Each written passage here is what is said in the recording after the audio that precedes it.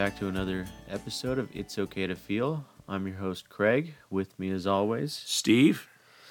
This week, we're going to go off the same series that we've been doing, a little glimpses of the family to family. Steve has a story that he wants to share that he shares within the class, and then we'll go into a bit of conversation about it afterwards. Yeah. And actually, to be completely disclosing, it's not really family to family, it's the basics class. And the basics class is a class that we teach to parents of kids who are under 18. Very much like family to family, but the curriculum is a little bit different. And I've taught the basics class 20 times or so, but I hadn't taught it for some time. And I filled in for somebody last week, and it kind of brought some memories and some recognition back to me about things that I'd thought about some time ago. But it's an important point, and it's a point I think worth making again, always worth making again. And so I'm going to start by reading one of the things that comes out in that class, that is the basics class. And it's called Welcome to Holland. I'm often asked to describe the experience of raising a child with a disability, to try to help people who have not shared that unique experience to understand it, to imagine how it would feel. And it's like this. When you're going to have a baby, it's like planning a fabulous vacation trip to Italy. You buy a bunch of guidebooks and you make your wonderful plans, the Colosseum, the Michelangelo, David, the gondolas in Venice. You may learn some handy phrases in Italian. It's all very exciting. And after months of eager anticipation, the day finally arrives. You pack your bags and off you go. Several hours later, the plane lands, and the stewardess comes in and says, "Welcome to Holland." Holland, you say? What do you mean, Holland? I signed up to go to Italy. I'm supposed to be in Italy. All my life I've dreamed of going to Italy. But there's been a change in the flight plan. They landed in Holland, and there you must stay. The important thing is they haven't taken you to a horrible place. It's not disgusting, it's not filthy, it's not full of pestilence, famine, or disease. It's just a different place. So you must go out and buy new guidebooks, and you must learn a whole new language, and you will meet a whole new group of people you never would have met. It's just a different place. It's a slower place than Italy. It's less flashy than Italy, but after you've been there for a while and you catch your breath, you look around, and you begin to notice that Holland has windmills. Holland has tulips. Holland even has Rembrandts. But everyone you know is busy coming and going from Italy, and they're all bragging about that wonderful time they had there. And for the rest of your life, you will say, "Yes, that's where I was supposed to go. That's what I had planned." And the plan of that will never, ever go away, because the loss of a dream is a very significant loss. But if you spend your life mourning the fact that you didn't get to Italy, you never be free to enjoy the very special and very lovely things about Holland. And I think for me at least, this serves as a reminder that when you have children, you anticipate great things. You know, they're going to be smart and good-looking and kind and all the things that we would always hope for from our children. And they're going to be accomplished. And at some point, you begin to realize that you may be dealing with a disability or a mental illness, and that's going to change the way things work and the way the interaction you have with your children. But it's no less valuable, just as Holland is no less valuable than Italy. Your family member is no less valuable than he would or she would have been had they met all of the expectations you had to have a happy, healthy baby. And so I think it's always good to remind ourselves that there's still a lot to appreciate in the children that you have, though they may not be the children you expected when you dreamed. Craig, do you have any comments or thoughts on that? Um, I feel like it's a powerful story, and it comes from I feel like it's a good way to see mental illness that most people don't see it. Take it out of the stigma and just tell a story about going to a different country, and it definitely hits and relates to a way um, outside of talking just purely about mental illness. And I think it's a fabulous way of trying to tell a story to explain the exact feelings of what you're going to go through that experience. Um, but for me, it's the expectations that kind of hit home, and the best thing that I can relate it to is working in the hospital and working with the participants that I do on Peer Connector. The most common thing that I experience, is the second that someone starts to recover or they get a couple days behind their crisis and they start feeling a little better, all of a sudden they have these expectations of themselves. And these expectations aren't little expectations like, oh, I'm going to wake up or I'm going to shower or, I'm going to try to go on a walk today. These expectations are, okay, now I'm going to go back to school and I'm going to get the perfect job and, my family's going to love me again. And they come up with these, you know, almost hard to reach expectations for where they're at, instead of taking a minute and sitting and really understanding where they are, just like, being in Holland. They can sit back and see the windmills and see the Rembrandts. They're still, you know, wondering why they're not in Italy and aiming for that goal, but inevitably it's the wrong goal and it'll set them back. Um, so re-looking and re-establishing those expectations from where you are, not just from an perspective of your child has a mental illness, but being in the same position. If you expect more than you can achieve, or you don't understand where you're at and be okay with it and settle with it, it's hard to improve or progress, and it's easier to fall back into old ways. The you have to be realistic about the expectations you set for yourself, and that has nothing to do with particularly with mental illness. That has to do with everything. You have to set goals that are reasonable and that can be accomplished in a reasonable period of time. Otherwise, you're going to just experience successive failures, and after a series of successive failures, it's easy to retreat back into your illness. Um, what is like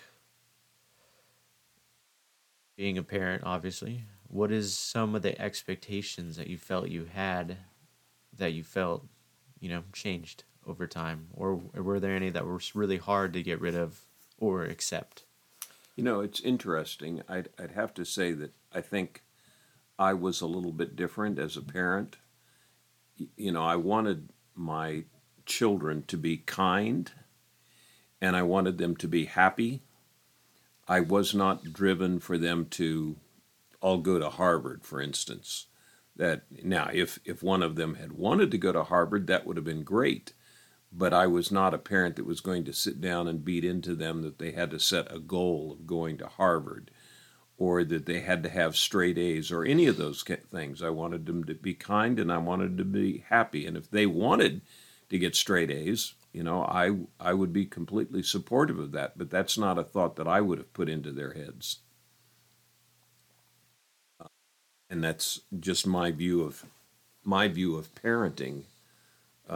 Right, but I mean, did that get affected by Melissa's bipolar or dealing with John and his being a brother and his schizophrenia?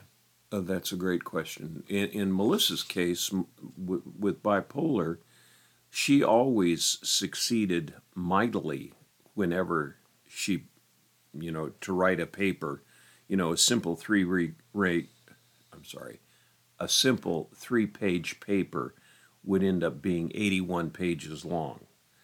The mania kind of would take over, and her grades were always impeccable. She struggled with her social skills.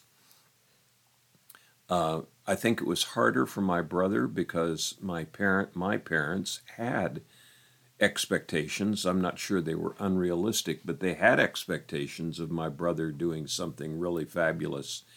You may have heard me say before that he was going to be an astronaut. My brother was the one that they could sit down with a coloring book and crayons, and he would color dutifully for as long as they wanted him to do that, and he'd always color in the lines.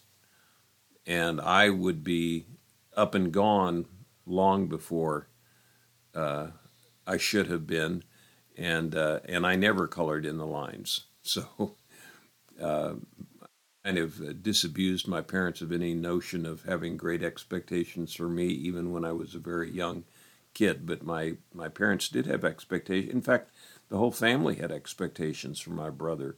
And it was painful when we began to see, as he turned 18, 19, or 20, that those things we had dreamed about, like him being an astronaut, probably weren't going to happen. He would start a project with great fanfare and usually was not able to complete the project. But it was painful to see him struggle like that, painful to see him suffer, particularly once we came to know that he had a mental illness, in his case, schizoaffective disorder. So do you have kind of like in the story when they start realizing what Holland has to offer, can you pinpoint like moments like that, or share experiences where you realized, Holland's different, but it's just as good? Well,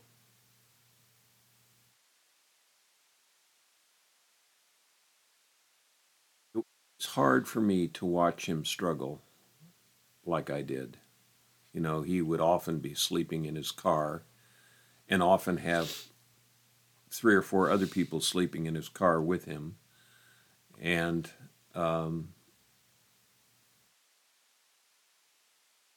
he didn't have a whole lot of times where he was really doing well, successfully well. He delivered milk to people's homes. This goes back 30 years.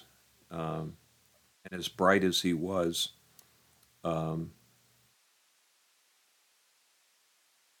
it was painful to watch him go through those motions, doing things that were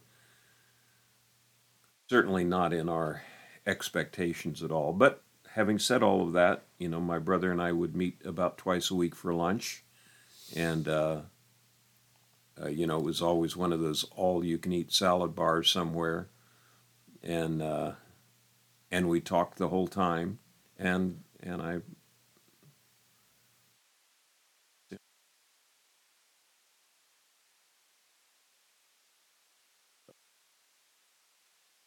The actual experience wasn't quite as poetic as the letter, but I think we need to find those beautiful things about our loved one, even though they're struggling sometimes.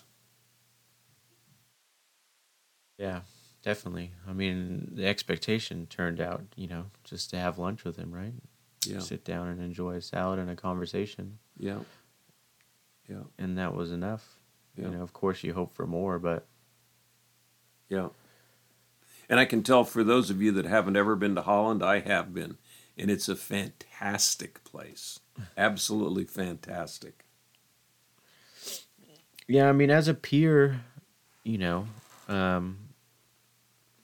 past 5 years, my expectations have continuously changed. I try to always keep a goal in sight, something that I can reach, but I also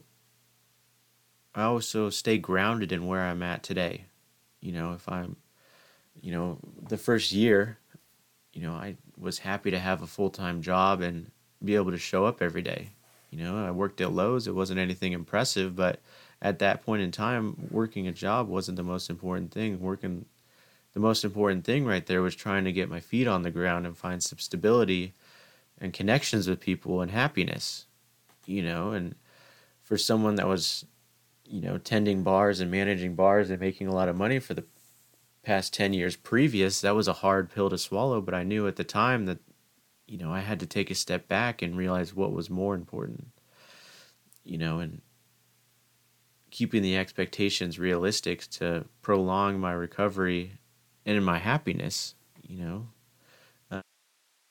Fast forward 5 years later, now my expectations are graduating from Saddleback and getting into a UC, which the expectations changed immensely, but there's still that back of my mind thinking, okay, now my expectations to be CEO of a huge company, because I always have that, little voice in my head saying I'm not doing enough or you should be better. But being able to stay grounded in where I'm at today, grateful in what I've accomplished, but also looking towards what I can still achieve, and then keeping that expectation realistic of, okay, I've graduated, I've done this far, now what's the next step is very important for me.